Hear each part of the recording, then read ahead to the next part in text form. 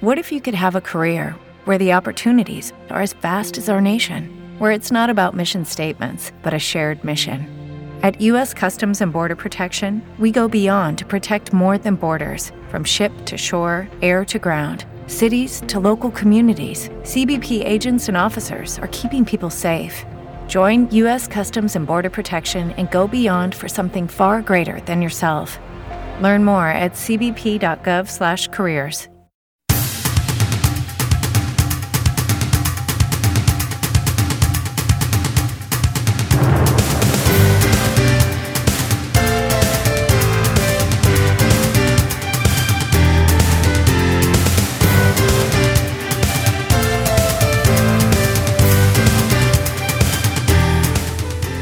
And it's a very, very good evening from me, Wayne Turner. The program's called Talk at 6 with Wayne Turner, and I'll be taking you through till 6:45 this evening. The way the show works is that we have regular guests, we have guest experts, we have guests from the community, and we just try and bring information to our listeners about a variety of subjects, from finance to education to medical to community, just to keep people informed. The fourth Monday of the month means it's our medical slot, and in studio this evening I have a long-term friend of Radio CCFM. I think it's almost 20 years, maybe even past 20. I think it's past 20 years you've been our radio doctor, and that's Dr. Charles Shule. Thank Very you, Wayne. warm welcome this evening. Very nice to be here, Wayne. Charles, firstly, tell us, Christmas is now over, but tell us, how's it been going in the life of the Shule family? I know you lost your mom recently, which is we're going to talk about in the program around grief and elder care. That's right.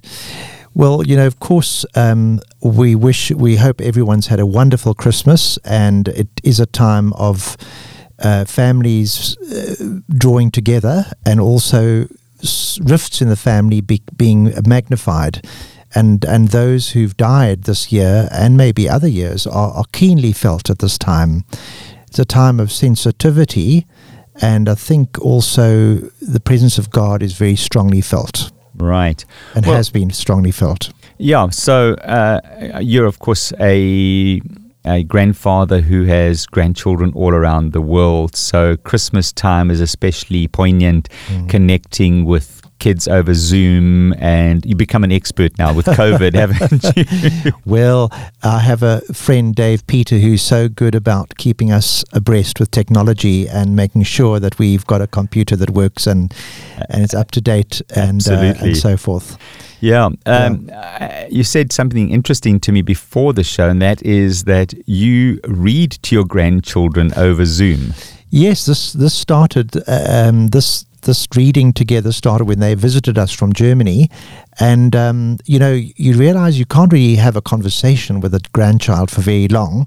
They just can't, especially if they're German or American. So I thought, well, why don't I continue the habit of reading? And so with my good friend Wayne Turner, who's also selling repurposed books, etc., I found an old classical called Swiss Family Robinson, and what a joy to relive it for myself, but also to read it to my older grandson. And it has so many practical things in it, and I'm quite happy for him to move away, little Joshua, and say, I've got something to do, Granddad. But no, he says, can I read another chapter and another one? Oh, wow. So I'm just building on that. And I recommend it to all my grandfathers out there, is if you have the time and if you have a connection with your grandsons or daughters, find them a book that you can read to them. And the nice thing is, and what you're saying, and take this tip to heart, guys, if you're listening now, take note. If you have grandchildren overseas and you want to connect, this is the perfect way to keep connected. Read them stories. And then you could also bring in your own story alongside. The Swiss family, look, they built that lovely house in the trees. And you can say, and like we also built a little tree house. I built a tree house when I was a kid. So you bring in your own story, and the children love that. They and then you find that they actually put it into practice in their own little lives. And of course, you're a radio personality, so of course you can do the Zoom thing and read the stories. Maybe we need to get a hold of you and do a little insert. Right, Charles. Well, that's a lovely way to start the program, especially one that is looking at perhaps a bit of sadness. This week was the anniversary of my mom's death 3 years ago, so it was especially emotional on Monday. And then I lost a friend to suicide 3 months ago, and today I got a picture of his memorial bench. So there are often these memories or even very current traumas that people are going through, especially with COVID and so many people having lost friends and family members. This process we're going through is quite a time. It can be very traumatic. So let's kick off with chatting around how we deal with loss. You lost your mom 2 or 3 weeks ago after nursing her for quite a long time. How have you processed or started processing grief? That's a very good question. I think there are theoretical models, that the whole area of death and dying was researched by a woman called Dr. Elizabeth Kubler-Ross. So her teachings and gave life to all the hospice movement around the world, which started in the early 70s. So the classical phases are what you call denial, then anger, then bargaining, then depression, and then a little bit of acceptance, and then comes hope. Right. Now, they've been much more detail and research has gone into it. In fact, if you go onto the internet and you probably Google it, you'll find that simple framework has been put into so much detail that you can't even see where you are. But essentially, people go through phases and they go in and out. So one day you might feel, like my mother's still in the room downstairs, I can hear her cough or something, and then you realize she's not there. So that doesn't quite fit into the schema, but there's a little bit, or you might say, I wonder whether I should have put up a drip at the end, or I wonder if I should have done this or that. I was thinking, when I came in, my mom was fitting from a stroke on her bedroom floor, and I worked ambulances, I've been in emergency services, and I kicked into action, and you second guess yourself, I wonder if I had done this, would it have got it in time for stroke medicine? Or you second guess yourself. You think, but really it's just the brain working through a process. That's right. And so that is called bargaining. When you say, if I had done this, would it have changed that? Or it's a precursor to the coming into the depression, where you feel completely exhausted and sad and empty, and maybe can't face another dying person quite yet. Absolutely. Because you need to sort of process that one person you've loved so much before you can deal with another. And often people who sadly lose both parents quite quickly, or both grandparents, can have a complicated grief process. Often during COVID. Two elderly parents, two elderly grandparents go together. And then, of course, that grief then can become an illness, which we call depression, but actually it's just a state of mind where you can't feel, you feel numb, and you feel empty, and you feel unmotivated, and you can't enjoy anything, and you feel anxious all the time. So that because grief should be it is healthy grief, and if you follow a process and you don't get stuck on any one point for too long. I mean, you need to work through a process. That's right. And a lot of people heal when they sit down and they just weep, and they hold hands and give thanks for the person's life. But yet the weeping, those who sow in tears will reap in joy. There's a sort of a healing process that comes. And as Christians, I mean, we don't grieve as the unbeliever grieves, but it's still, there's a verse that says, death, where is your sting? And I say, I know where the sting of death is. I'm feeling it, but I understand the principle. It's no longer an eternal thing, and we no longer die. But death, it can be really, really painful at times. There's like a tsunami wave just hits you from nowhere, and you start to grieve. That's right. So it's not something that you just get done. You know, it's a recurring thing. But you learn to apply it to empathy towards other people who you could recognize it in others. They're going through it behind their dark glasses or behind their cup of coffee. You can perceive that they're going through a grieving process, and you discover little things to help them, like give them another cup or another cup of tea. We're going to write a book for my mother called Another Cup of Tea, Dear, because she was so empathic that summed up her way of counselling us. That, you know, among the many things, she'd say, "Oh, have another cup of tea," with tears, you know, in her eyes. My dad used to say something similarly. He used to, you know, when there was conflict, he said, "Let's have a cup of tea." Yeah, you know, sort of take your mind off it, just and you stop the conflict. That's it.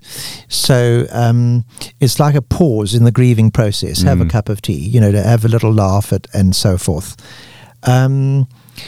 So grief can be very sweet, and it's different for different members of the family, and ones who from far away can experience it very differently and very deeply, because they didn't have last goodbyes. They didn't maybe over a Zoom call, but still not being there can be quite. I remember my grandfather dying, and I was in New Zealand training with Youth of the Mission, and in those days I only got the letter 3 weeks after he had died. So he's been dead for 3 weeks when I found out, and it's quite different grieving overseas.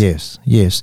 So, I mean, we've already spoken on another program about the feeling of worlds, oceans apart. The term was coined by a Methodist minister. I think he's in Fishhook now. I read his book. It was so applicable to me, the pain of losing your children to going overseas. And at first they're just on a trip, but you again also go through a grieving process, and they go through a grieving process where they are. It's not like you, it's them too. Because you grieve many things. You grieve the loss of a job. You grieve the loss of status. You grieve the loss. There's many things that you go through a grieving process. That's right. But just a question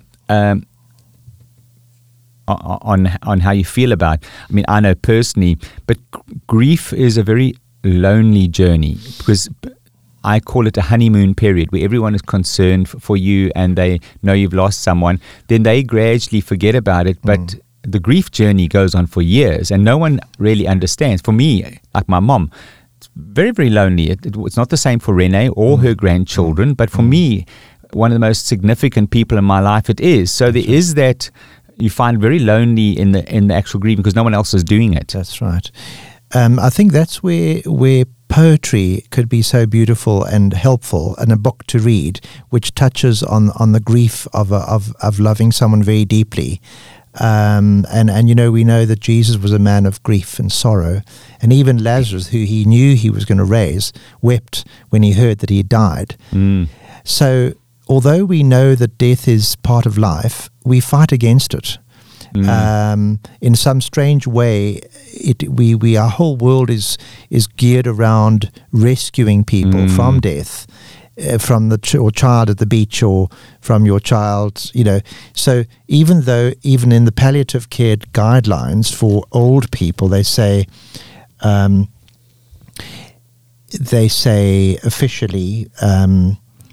I'm just going to sort of see how it's worded. It's part of the definition of palliative care, and I read it in preparation for today, but it says something like this.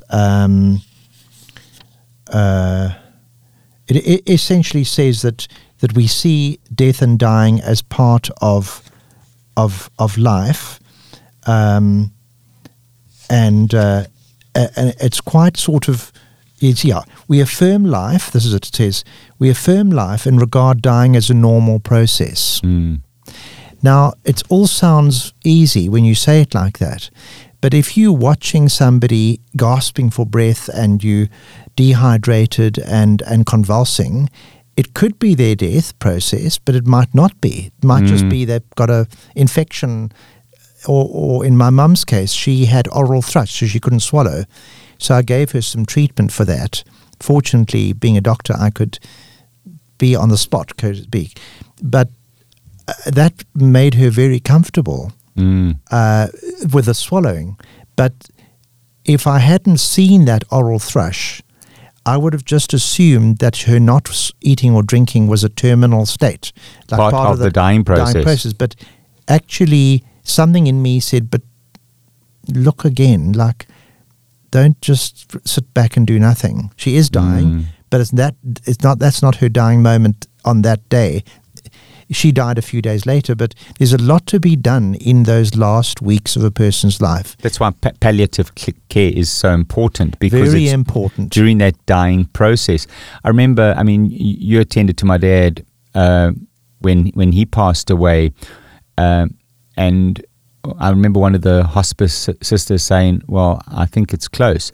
But we as family members, maybe it's denial. You're still not believing that it's actually going to happen. But the professional who sees the process knows it's going to happen. And we think, well, let's just keep on putting water on his lips because, you don't think that's part of the dying process, just to keep the palliative care. And then it comes so suddenly.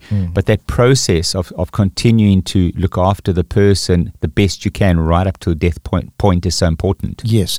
And I think it's important for families to know that they're not prolonging the suffering or prolonging the life of that person, maybe a day or two at the most. But there is a lot of anxiety around, are you clinging to that loved one and holding them back, or are you actually enabling them to die? And of course, ethically, they say palliative guidelines say we intend neither to hasten nor postpone death. Right. Now, Desmond Tutu is a big spokesman on euthanasia, and that's another subject for another day. But good dying, euthanasia means a good death. And passive euthanasia means just letting that good death sort of take its course, whereas active euthanasia is actually an intervention to hasten the death. Right. So that's where I am not comfortable, I have to say. Right, because passive euthanasia is the person's dying, let's just starve them and let them die quicker. I mean, some people actually do that. That's right. So, and that's not palliative care. You need to give them whatever they're able to receive right up until that point. One can get quite a lot of differences in family members, what their perception of palliative care is. And, you're trying to look at the outer aspects of the body of the person, their comfort, whether they've got bed sores or they've got fungus under, nail, or coughing or hydration. There's so many aspects to the care. And many people can't verbalize their own needs. An old person with dementia can't say, I'm thirsty. They can't say, I need to, I'm in pain even. They can't even verbalize that.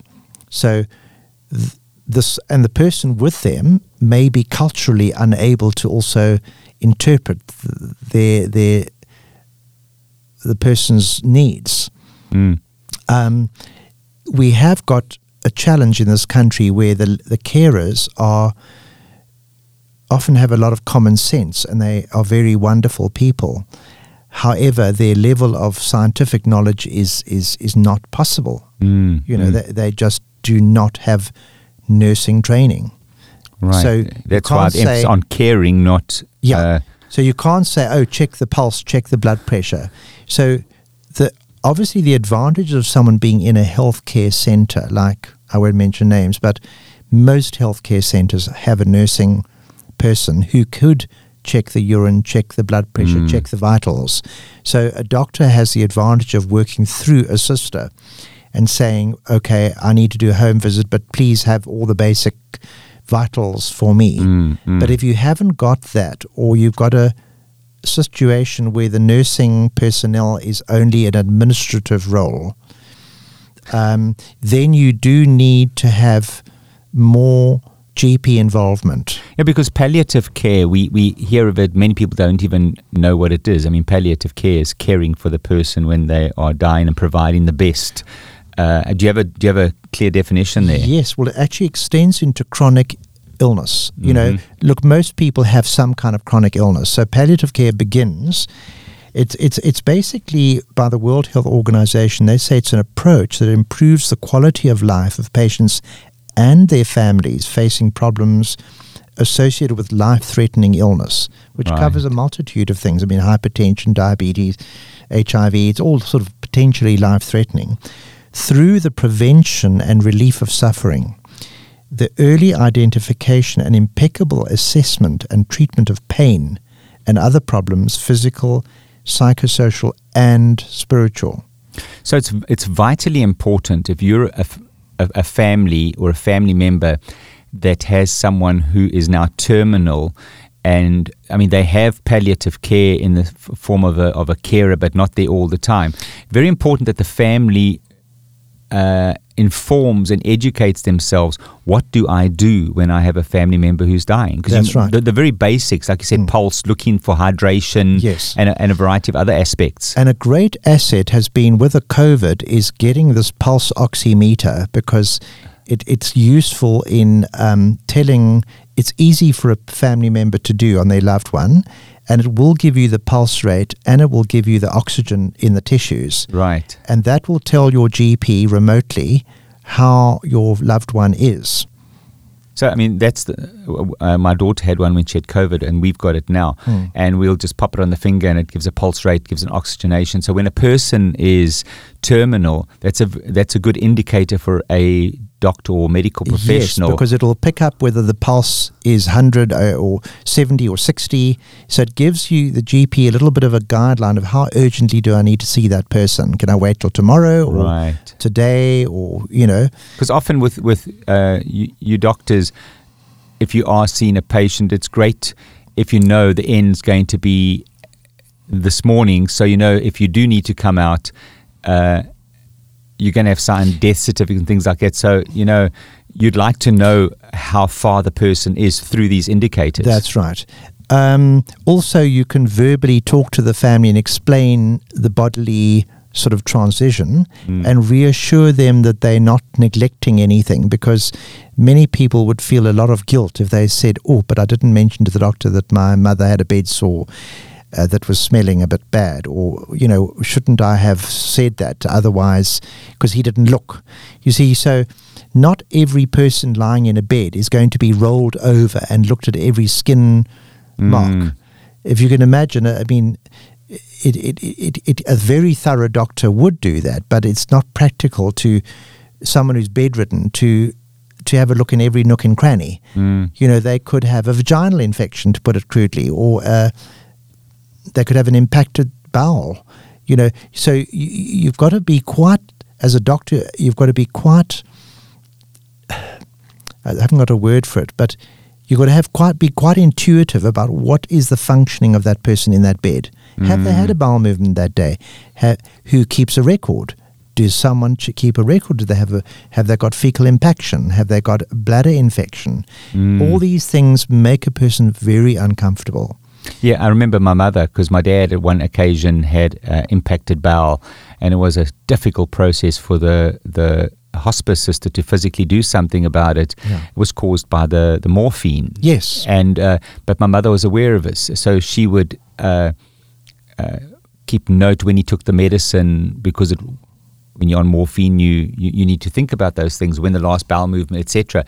And those were really helpful for not only the doctor, but for the hospice sisters who would come and give them a bed bath and the like. So all these little factors are so important. And the road I'm trying to get people down is that if you do have someone with a long-term illness and is terminal, enlighten, educate, inform yourself, speak to the hospice sister and say, what should I be looking for? How can I help you?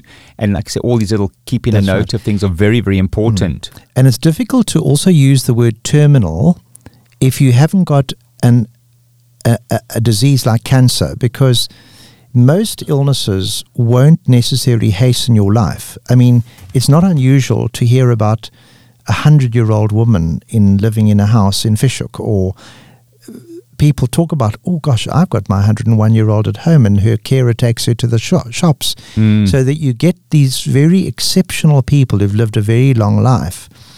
And then the next day you hear, oh, but they had a fall and they're now in Constantiaberg Hospital. They've fractured their hip. Or something dramatic takes place in this long road towards the end. But you can't call them terminal, because terminal implies a disease process like cancer or an untreated condition. But if everything's being treated, your blood pressure, your diabetes, your asthma, then you're living actually according to your age. And no one knows when your allotted time is going to come to an end. Right. So a lot of you asked earlier, did you have counselling? Because they say here, palliative care includes the treatment of the family, physical, psychosocial, and spiritual. Now, spiritual is such a vast term. It encompasses so many different things. Are the spiritual needs being met?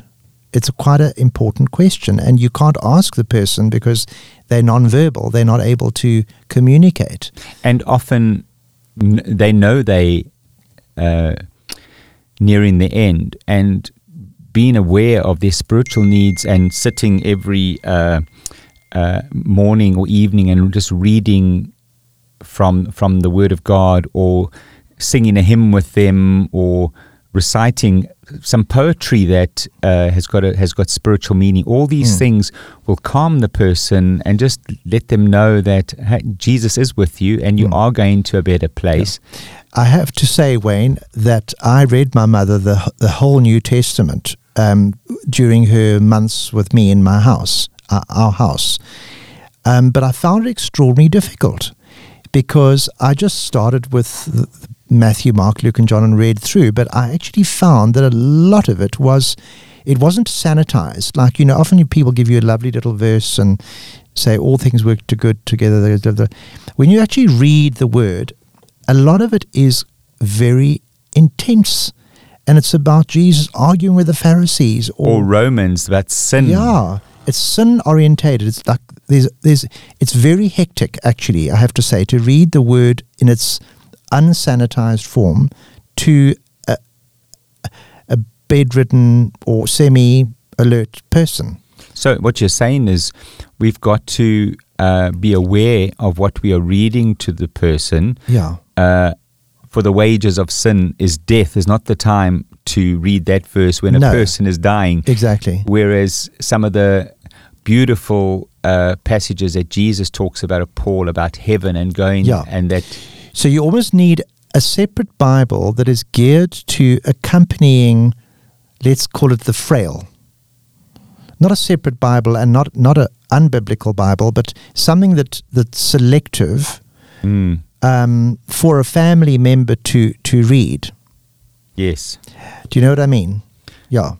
Again, it's informing yourself and chatting to someone who is a grief counselor, a Christian grief counselor. What should I be reading? How should I be handling the spiritual process of the palliative care? Yeah, we had the blessing of, and I'm going to mention his name, Peter Fox, because he realized we were taking strain, and he came to visit us, did a professional visit, and he sent lots of resources on the emails about grief and anticipatory grief and bereavement that we could select from, things that were relevant to our personal situation. And then that paved the way for finding a minister who was from the same, let's say, stream of Christian in the church as a whole. You've got different facets. So we found a very lovely lady who was a retired minister in the same type of church as my mother. Yes. So we linked them up for that reason. So the spiritual side takes great sensitivity, and I mean, you don't want someone who's been brought up in a very conservative church having I use this very reservedly, a raving Pentecostal. I mean, I'm in a charismatic church, or someone who's charismatic and now having a very staid Anglican person. That's right. It's not going to give the encouragement that person needs, and it'll probably be stressful to someone who is nonverbal and is aware of their surroundings. So That's right. we need to be very, very sensitive in all aspects. That's right.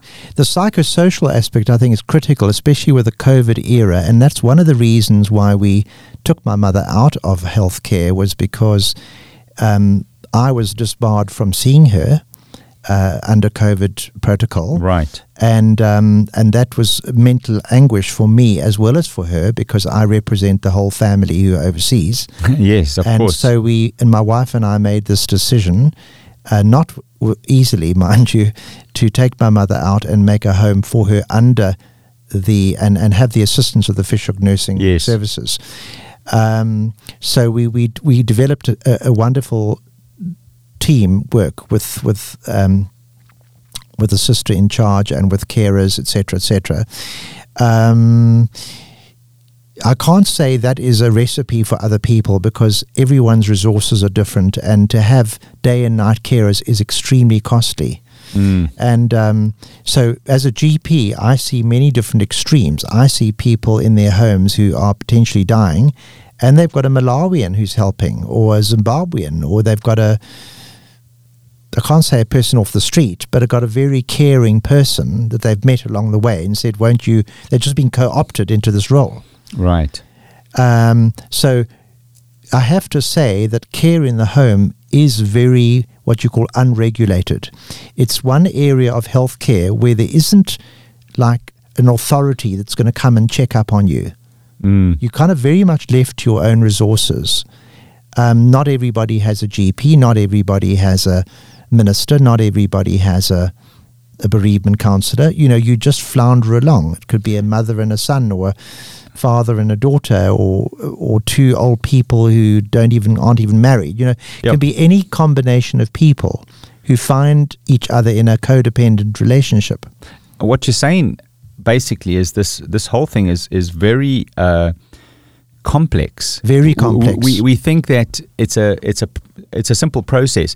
You get sick, you now have got X amount of time, then you die, and then it's over. But really, there's a whole host of things and supportive roles from different people. Yeah, and that's where counselling of the family are so important, because, for example, you suddenly find that an old lady's moved down from Pretoria to the Cape because the daughter is able to care for her, or the son is taking their loved one out of Cape Town back to Joburg because he's got a system there that can take care of the loved one. So now you're uprooting someone from a familiar place into an unfamiliar place.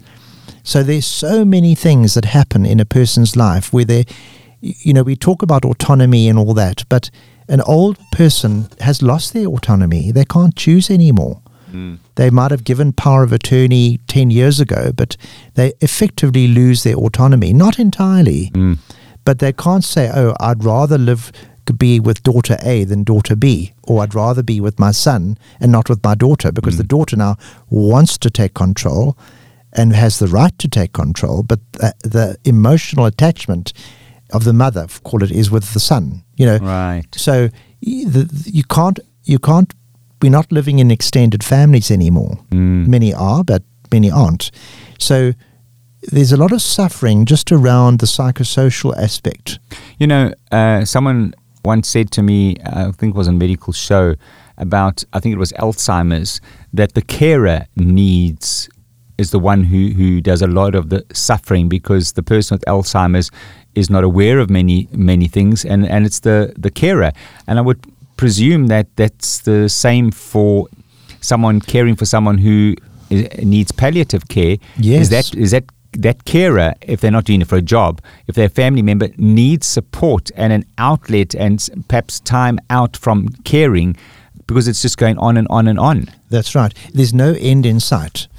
Many carers do have a system of 2 weeks on, 2 weeks off, or like Fishhook Nursing Services, they have a proper roster, etc., etc. And a debriefing process as well. We think so. We're not sure, but I think a lot of the carers internalize their grief. And I did notice something which did hurt a little bit, is that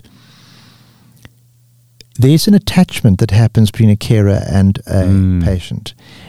But a according to the rules, you're not supposed to get too attached. So in terms of privacy, which you've got to respect, you might as a carer suddenly find that the family push you to one side. Now they've brought the minister in, they want to have a little prayer, they want to have a little session with their loved one. Please leave the room. Please leave the room. So, and then the carer may well feel deprived of that moment where he or she wanted to be part of the family. They want to be included in decision making, but they can't be because they've got to respect the boundaries that the family have put in place. Like, you're there to feed and wash and clothe, but that's it. We don't want you to get to know about mothers, this and that and the next thing. So there are tensions between the carer and the family. Yeah. Charles, we're coming to the end of the show, and people who are in these positions need help. What's the best way to get for a person, a family, to get help in a situation like that? I know St. Luke's are absolutely brilliant, and I would recommend you contact. They are gold, absolute gold. There's the Westlake United Churches Trust. They're very, very good. Right. And there's, of course, Living Hope. Living Hope in Fish Hoek. Yes. There are the official nurses and services care. There are a number of organizations that recruit and train carers. You've got St. John's Ambulance that trains carers in Fish Hoek. You've got Red Cross. So many of these carers out there who either advertise themselves or work through agencies. I've seen it on Facebook. Someone advertised and they've got their caring certificates through a relevant organization. So there are people who are independent as well. That's right. I like the thought of accountability, because if you do take on somebody who's very good, you might find they can't come the next week because they've got a domestic crisis to handle. So you do need an accountability system. And there's no replacement. There we are. So I would recommend working through an agency of some kind. I mean, Living Hope and St. Luke's helped with my dad. The nursing sister would pop in and, give him a checkup and also give us advice. That's right. And then Living Hope used to send carers 3 times a week to help with the bed bath and things like that. So sometimes you need a multidisciplinary approach. Right. And the GP, you would pop in once a week. That's right. So that the whole process is eased with the different disciplines. That's right. Of course, my mom was his primary caregiver, and she refused any additional help because she was going to be with him to the end. So there was a lot of help there. Charles, this has been an amazing show. It's just given so much information, and I would like to encourage people at this time of year to seek help if they're grieving. Connect with your church or a friend or an organization, and if it's really bad, like a helpline. They're grief share courses. Right. Yeah. So. Right. But thank you, Wayne, for bringing it up. It's a very sensitive topic. Yeah, it is. And I think people often feel alienated. As I said, it's a very lonely journey. And I think people need to be prepared to humble themselves and reach out and say, look, I'm really struggling. Yeah. And not, tears, as a tough ex-policeman, I found tears are very healing. You need to grieve the person. And it's not all the time. You do still grieve, but the time in between those grief times sort of gets wider and wider. But on an anniversary, and many people are experiencing anniversaries, I've seen on social media at the moment. So, well, Charles, from us as a team, of Talk at 6 and Radio CCFM, we really want to express our sympathies and condolences to you, having lost your mom. It's still very fresh in your mind and a very fresh process. And thank you that you've been able to, during this time, share your heart and help others as they are experiencing the same thing. So thank you very much. Thank you, Wayne. Right. Well, that brings us to the end of this show. A really deep one, and I really trust that you'll take to heart some of the things Charles has shared with us, and just allow that process to take its course and work through the different steps so that you have a healthy grieving, healing process after losing a loved one, perhaps very, very suddenly. So from the Talk at 6 team, thank you so much for joining us. our next show is going to be in the new year. It's going to be an educational slot. So from us on the Talk at 6 with Wayne, it's have a blessed new year and hope you had a tremendous Christmas.